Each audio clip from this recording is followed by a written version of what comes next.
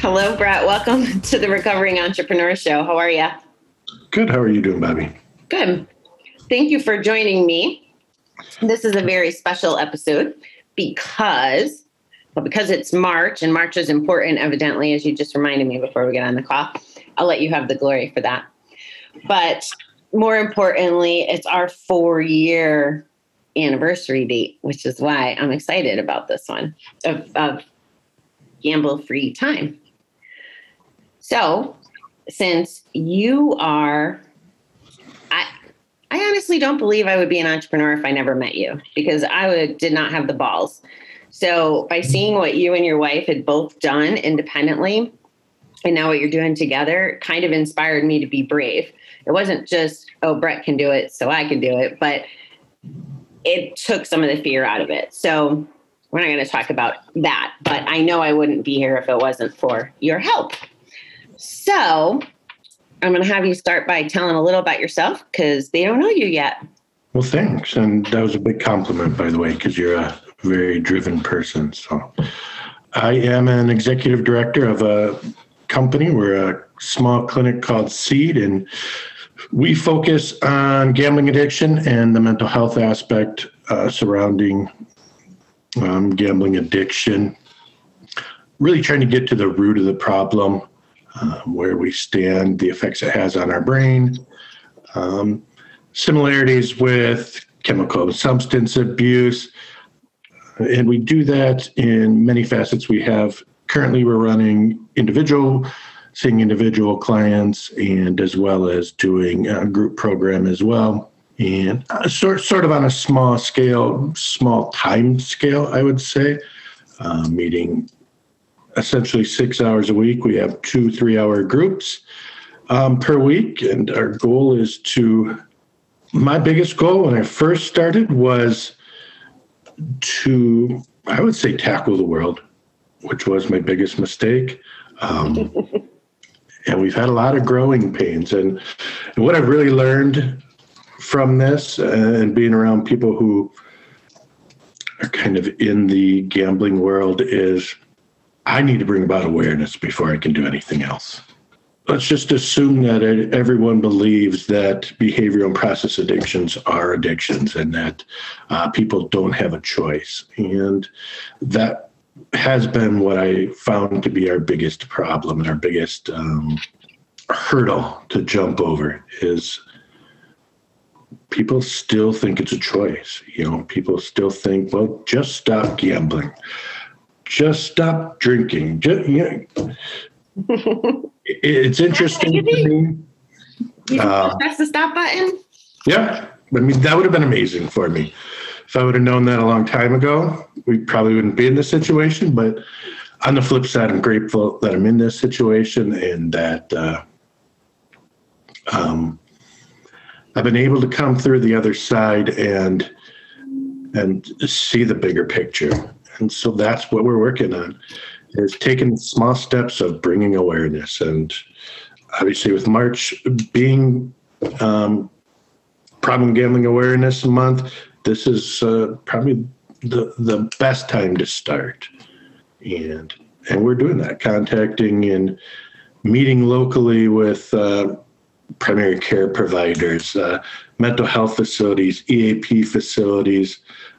We've got a lot of these going and giving presentations and just getting the awareness out there. I kind of, at first I thought, it's going to be easy we'll raise money, we'll do this, and we'll just get the ball rolling because everybody cares. And unfortunately, it's just not the case. And I think it's bringing the awareness. And what we're finding too is that a lot more people are starting to bring to light in their own mind that, I see my brother doing that a lot, or I see my grandmother doing that a lot. And it's fascinating. It's sad also on the flip side, but it's that awareness part. And as you know very well, you worked very hard at bringing the awareness for gambling and gambling disorder. So that's where we've started and where we're attempting to bridge the gap, at least locally, for us. That makes sense. Start locally and then you can go worldwide or something. Some people like to go worldwide. So one of the reasons I have on the other show, I talk about my like ultimate dream. Like there's a whole bunch of steps to my dream, but one of the end goals is also inspired by you. I want to get enough awareness, power, influence, money, whatever's needed, but I want to get in a position where I can impact laws across different states because we're inconsistent. So you're in Wisconsin, and the part that really pissed me off was I was in Kansas at the time, and I got to go to treatment for free, and you had to pay out of pocket. So can you talk a little bit about what you know about Wisconsin and the differences, what the landscape around the inconsistency looks like that you know about? I could probably start with Minnesota, seeing as that's where I did end up going to treatment since there's a lack of inpatient facilities throughout the United States. That's one state I know that reimburses the patients or the clients per se for their stay. Wisconsin has zero of that. So we have zero funding. Statewide, there's been, to my knowledge, there's been no even hint of it put forward to, the powers that be. There's certain office, the governor's office, even local, in the attempt to try to get funding for it. So it becomes a challenge. And I can only speak for the state of Wisconsin when I go, one of the gamblers' biggest problems is lack of money. As you probably know, we end up to the point where, we typically owe a lot of money. We get into some significant debt. So the hard part then, besides the fact of the shortage of treatment, is we can't afford it. How can we afford this? Often $5,000, $6,000, $7,000, $8,000 to seek treatment when we are extremely in debt. So that is something we've also been working on. There's a great opportunity this month, and there was earlier that to send proclamations. You can go on to the National Council of Problem Gambling's website, and it's actually ncpgambling.org/PGAM, and they have a proclamation sheet that you can fill out and send directly to your governor. You can send to local people, any civic officer you feel would want this awareness. And the goal is to get our local governments and our local and state governments to just bring the awareness. So this proclamation is written already. You fill in kind of your information. We do it as seed. And you send these to local governors, senators, and try to get them to proclaim these, read these. And so that's another good opportunity for anyone. 321, no kidding. And all those amazing things out there that we can bring the awareness. Doesn't necessarily mean people are going to read these proclamations, but until we make the effort and push forward to do them. Thank you. I didn't know about that. I should have known about that, but I can put the links in all the places that we put links, I guess, and ask anybody for help on that, because the awareness is the key. Like I mentioned earlier, I do want to go back to seed, but I'm going to go down a little other path here for a minute. As I mentioned earlier, we're celebrating 4 years, and we're both pretty transparent about it. And congratulations, by the way. Yeah, congratulations to you as well. And I find, and I'm curious about your experience, I find that the more open I am, the more people tell me about the people they identified. Like you mentioned, the father or the grandmother, people will can see it if they're aware of the symptoms and stuff. Has that been your experience too? By being open about it, you get a lot more feedback? You do. It started out as the most difficult thing for me, is being transparent about it. I didn't know that I always wanted to be, recognized as, hi, I'm Brett, the recovering gambling addict, but I'm not afraid of it. I'm not shy about it. Yeah, and my goal is to help people. And it has been amazing to me to hear people come forward and say, yeah, all these people in my life I can identify. Oh, yeah, I see this issue now. We recently had someone who completed suicide, who's not part of our gambling program, local, but who I knew very well. And the wife said to me, I have no doubts now that he was gambling, but I never recognized any of this until after, which is often the case with gambling addicts. So we're seeing that more and more. I went back to school. I'm looking to get my substance abuse counseling degree, and I have my substance abuse counseling degree in training. So I'm doing an internship at a facility locally that is chemical substance abuse. And the amount of clients I speak to on the side who go, yeah, I gamble a lot, I do this, that themselves didn't recognize as being a problem or an addiction. And, it's so common as well. People have co-occurring addictions that if it's not chemical and substance abuse, they go, this is just a behavior. I could stop this behavior. So I think we're bringing more awareness. I think we're starting to get to that point. And we're seeing a lot, and a lot more since this pandemic, we'll call it, has hit, is, people have isolated. People have started gambling more, doing things online because they can't go anywhere. So it's become I think the growth, the last study they have is gambling addiction has grown 30% during the pandemic. So, oh, that sucks. Yeah. Can you, just for the sake of, I know what it means, but for the sake of my audience who might not know, can you explain co-occurring? Co-occurring addiction is essentially having more than one addiction.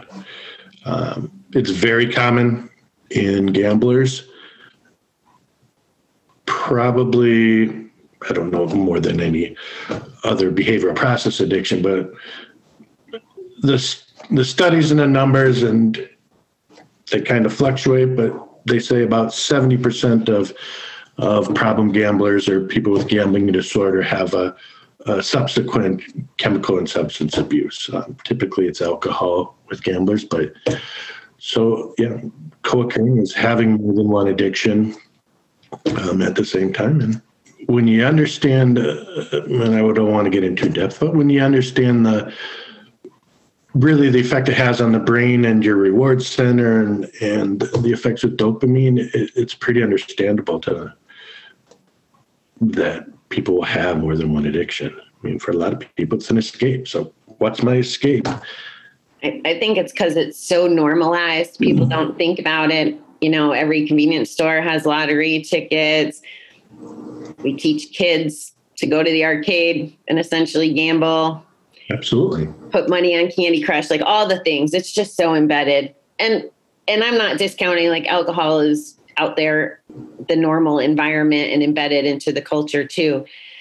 So I won't say that just gambling is, but I think that's part of what makes it so invisible. That, and then like you were saying, it was invisible to the wife. It wasn't on the radar with your friend there. I think what you're doing, and especially the outreach in the community, like, I'll be honest, I have not done that. I mean, I've been involved in a couple things, but that's something I could do a better job of. So thank you for giving me something for my to-do list. Well, I think you bring up a good point there, Bobby, too, is it's difficult because there aren't those physical signs that you would typically see in chemical and substance abuse addicts, for lack of a better word. Now, now disorder, but you don't have the physical signs. You don't have the slurred speech, the red eyes, or the common things people associate with chemical substance abuse. You don't see that in gambling addicts. If I slur my speech, it's usually because I slur my speech all the time. It's that accent. I've been told it's thick Midwest. But I think that's one of the problems, and even my wife could attest to it, where she knew something was wrong with me for 3 years, just had no clue what that was. Yeah. So I think that's one of the difficulties with gambling disorder. I was kind of lucky. I trained my husband to be there so that I can get more money from him. So he knew. I don't think he was happy about it, but he knew. Yeah, it is secret, and it's interesting to me how many people get away with it for so long and only get discovered due to like a new credit card or a second mortgage, like paperwork in the house and all the shady things. All right, I want to go back to seed. My brain is doing its little go in 20 different directions. Sure. So can you talk a little bit about the curriculum at Seed, and is there anything that makes you guys a little different, maybe even from where you're interning? Like, you're really immersed in all things recovery right now. I am, and what I love about it is seeing the different avenues that people go about, and even different responses by counselors on how they talk or how they deal with a client. And really our biggest thing at Seed is, again, to find the root of that addiction. And just, I am big on growth. My word is growth. I'm having tattoos that show all growth. Everything's growth to me. And it's finding a foundation on which to start, and then we grow. And we do that through mind, body, and spirit. And I don't want to say we use typical psychotherapy methods, but we go along that lines too. But we delve deeper. We work with mind, body, and spirit. So we work closely with yoga. We do music therapy. We do nutrition. We're big on nutrition. But we teach life goals too. We offer cooking classes where we work. If you think about when you're in treatment, and often more in inpatient treatment, but once you leave treatment, what tools were you given to be successful once you get out? And I think that's the key thing, is so many people have avoided doing all these things for so long. I don't cook for myself. I eat out all the time because I'm in the casino all the time, or I'm doing this. It's these skills they haven't given themselves that we try to give back to them. And we think that's important, to give them the little things. Working on budgeting. Budgeting's a big thing. And we call it, maybe you can remind, pressure relief groups. In the GA program, Gamblers Anonymous program. We work closely with that as well. And we have an AODA counselor that works with a lot of our groups.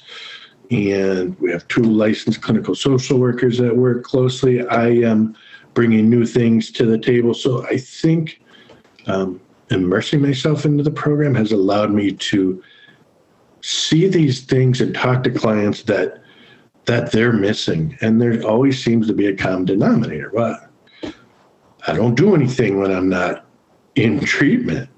I don't know how to do this. I don't have a bank account. I've never cooked a meal for my family in 5 years. So it's these things and getting them back to, how do you live a healthy lifestyle away from gambling? And to us, it's more, we hook them up with aftercare after our program. So We make sure they have a counselor. Hopefully that's specific to, has some sort of gambling training, which is very difficult in our area. My wife, in fact, in Appleton, where I live in Wisconsin, is the only ICGC in the Fox Valley. So we're called Fox Valley. So that's servicing 300,000 people. That there's only one international certified gambling counselor. It's sad. So these are the things that we're starting to bring to the table.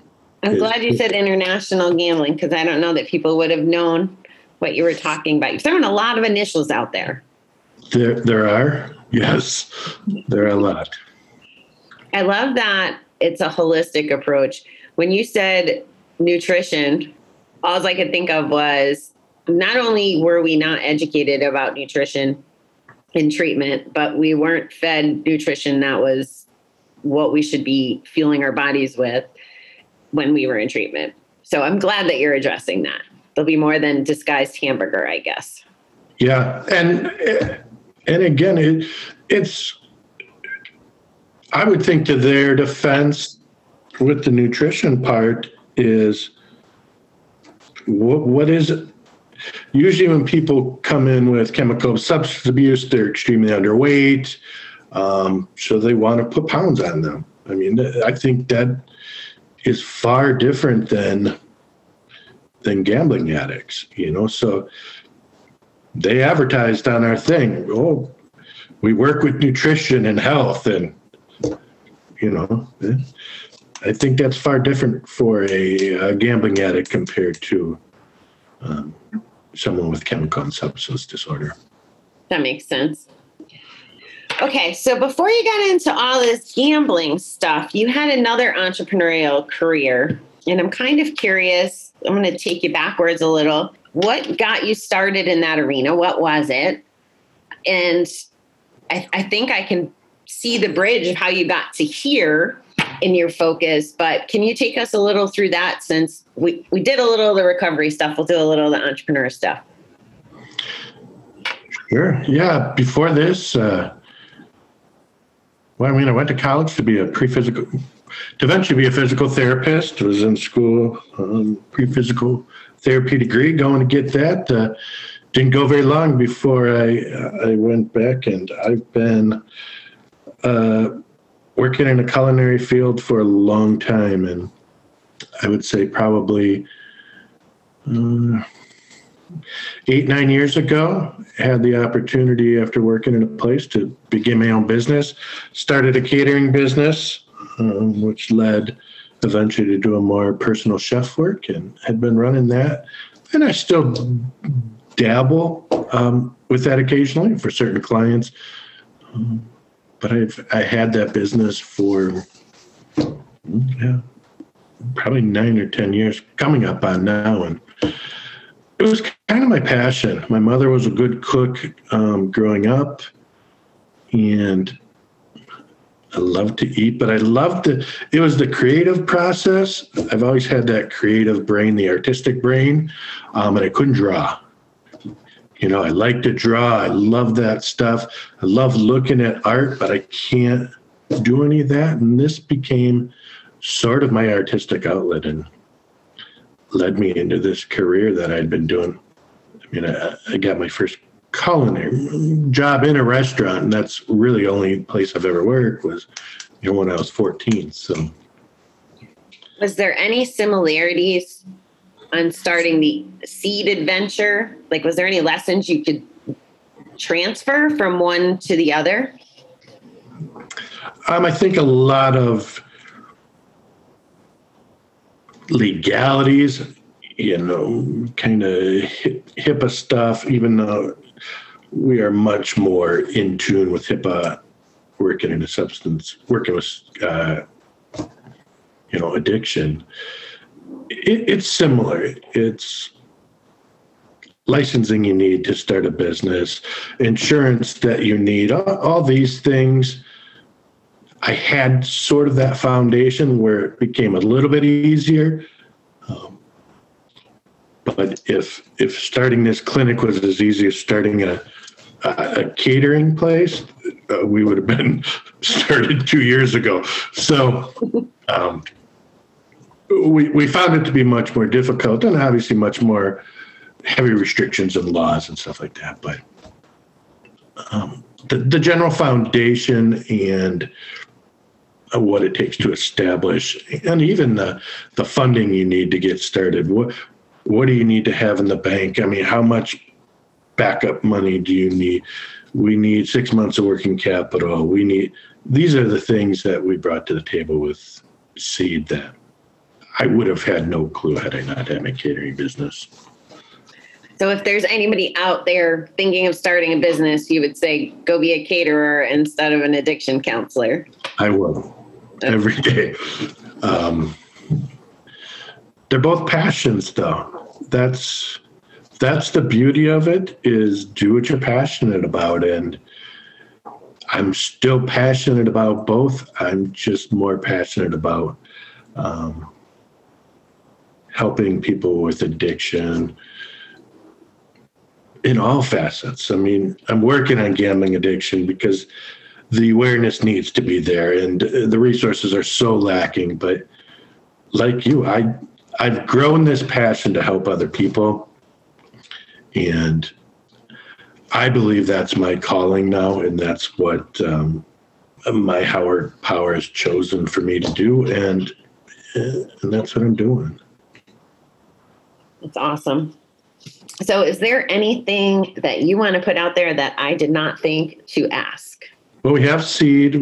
My wife also has her own business. It's called Expressive Therapies, and she works closely in the community with a lot of different facets. She works with children, young adults with special needs, and they work on, my wife is a licensed, a board-certified music therapist, as well as a licensed clinical social worker and international certified gambling counselor and guided meditation. Anyhow, and they work closely in the community, again, with people with young adults and children with special needs, typical people with mental health. They work in the school system. They work closely in the mental health community through EAPs. They work all over, and again, they employ 18 therapists, music counselors. They do art therapy, things like yoga. So it's that mind, body, and spirit again of helping different factors in the community. So we have a couple things going on. It sounds that way. So the music therapy is getting applied to addiction too, right? You said that that's part of the Seed program? Correct. And we work, and if you think about it, just the effect that music has on people. I know you've known me since we have the same clean date for a while now. And music is a passion of mine too, and the emotions, and think about it with children with autism or young adults with autism. Music is just a motor skill. When you have children who are nonverbal and can now communicate through any kind of sound, through either drumming or we have a band. We have a legit band that has concerts, and it's an amazing thing. But yeah, music's a powerful tool. Right now, we do the same thing with relaxation and meditation through music, but we also do defining. And what we do with defining is, how emotionally does this song make me feel? We listen to a song and say, what does this song mean to you? What do you get from this song? How can you apply this to things you've done during your using time? And it's become a great tool for people, not only to get that emotion out, but to get a calmer mind. You do that on purpose? You make people have to interpret the song? It is probably one of the most popular things we can do. And it's because people can just relate to music. You think about, well, when you hear a song that you really like, you go, well, I remember this, and this song was playing at the time, or, for a lot of things, music is a very powerful tool, and we use it in many different ways. I'm really curious about this defining thing.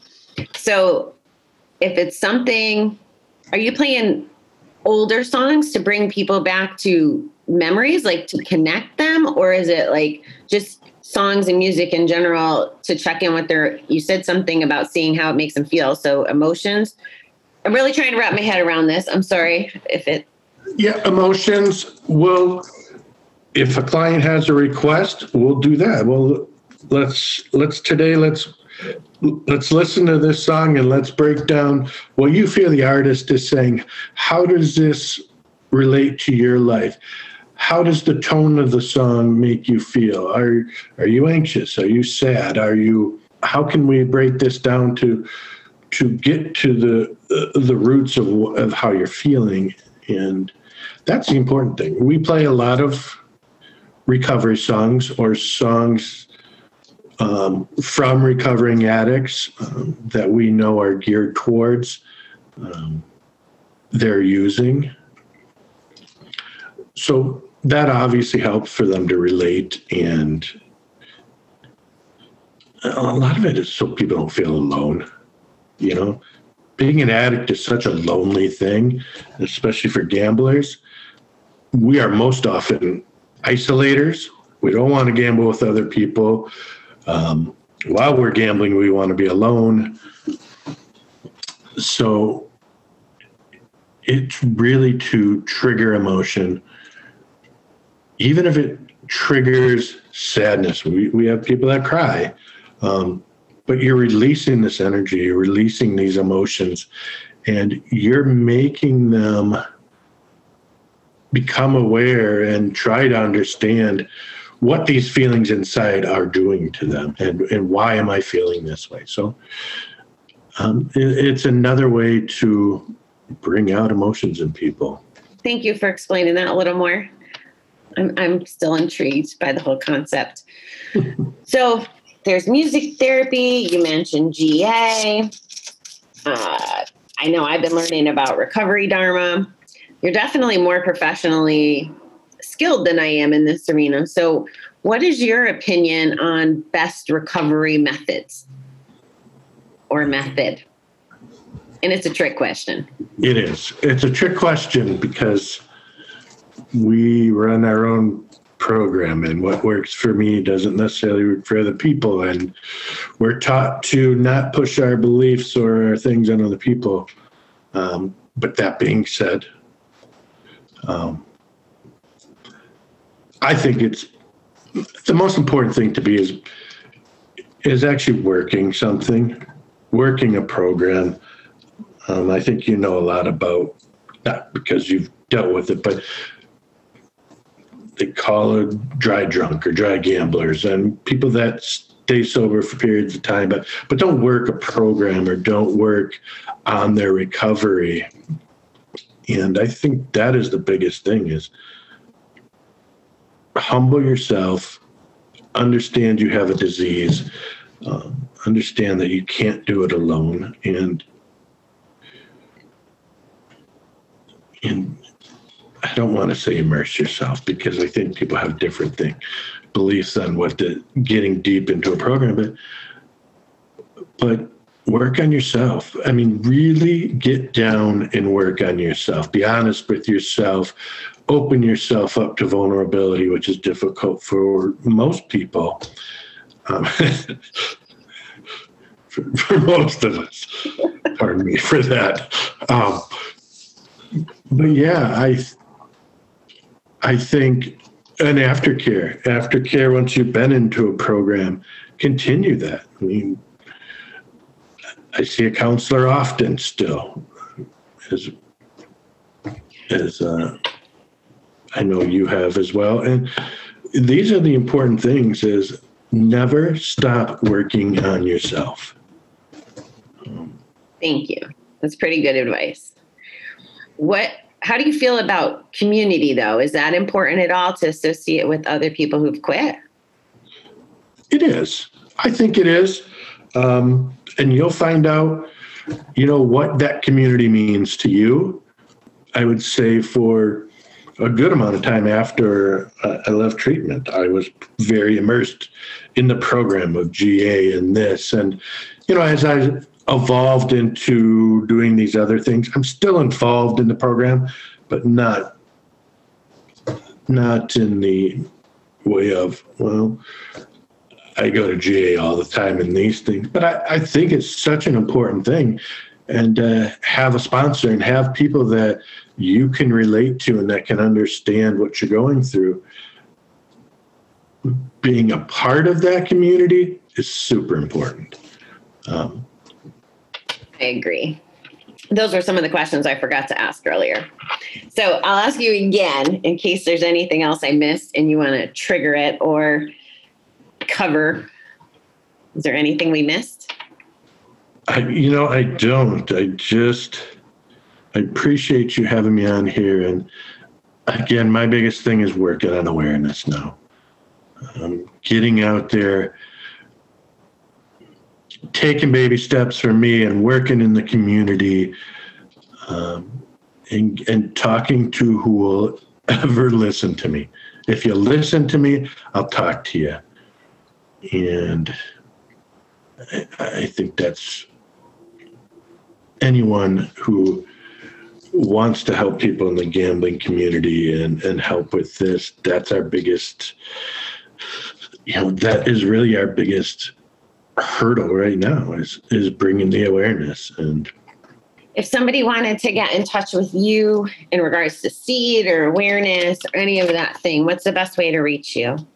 Multiple ways. You can reach me at Brett@seedinc.care. You can go to our website, seedinc.care.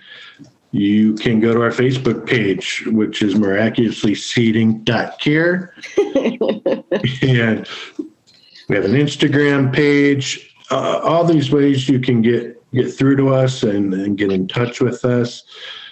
I'll tell you a little story, not specifics about it, but how we're starting to branch out is we got a call from a woman in Arizona recently for one of our new clients now, and she found us through our website, did some research, and her mother is a gambling addict and wanted to get her mom into treatment.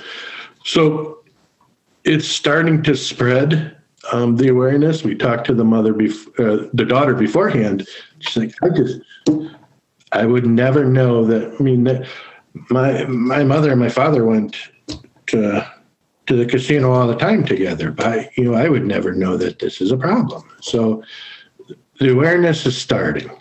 It's slow and it's baby steps, and through people like you and the work that you do, and hopefully for what we are doing here in the Fox Valley in the state of Wisconsin, I can only hope that we reach more people, and that is our main goal. I'm not concerned about raising money, and those aren't my focuses. We're worried about helping people and doing the best we can in our community. Yes, thank you for all that you do, Brett. You're not going to like my last question, but sure. I'm going to ask it anyway. It doesn't have to be business related, but what is your favorite book? I don't like this question because I couldn't tell you the last book I read. But I'm being fair. I ask every single guest this question, so I couldn't not ask you. It would be like discriminating. My favorite book, I honestly don't know. I think early on, at one time in my college career, I read the book Run, Baby, Run. which was about a child who constantly ran from his parents' abusive relationship. I couldn't tell you who the author was. Okay, we'll look it up. It was one of the only books that I was able to finish from cover to end, so I'm going to go with that one. All right, very good. We put links in all our places, so it's interesting to see what people say, especially people in the learning environment that are constantly doing all this stuff. Like, your learning environment's different than most of ours. We're not all interns and progressing as rapidly in our careers. So it's just an interesting question. So thank you for participating. Yeah, absolutely. Thank you. All right. Well, I am going to say farewell. I do appreciate you being on the show. You're one of only 2 people that have had the honor of being on both of my shows other than me. So thank you for that. Well, I feel honored. I really appreciate you having me, and I know you will, and just continue to do the great things that you're doing with gambling disorder and helping people. So I appreciate it. Thanks, Brett.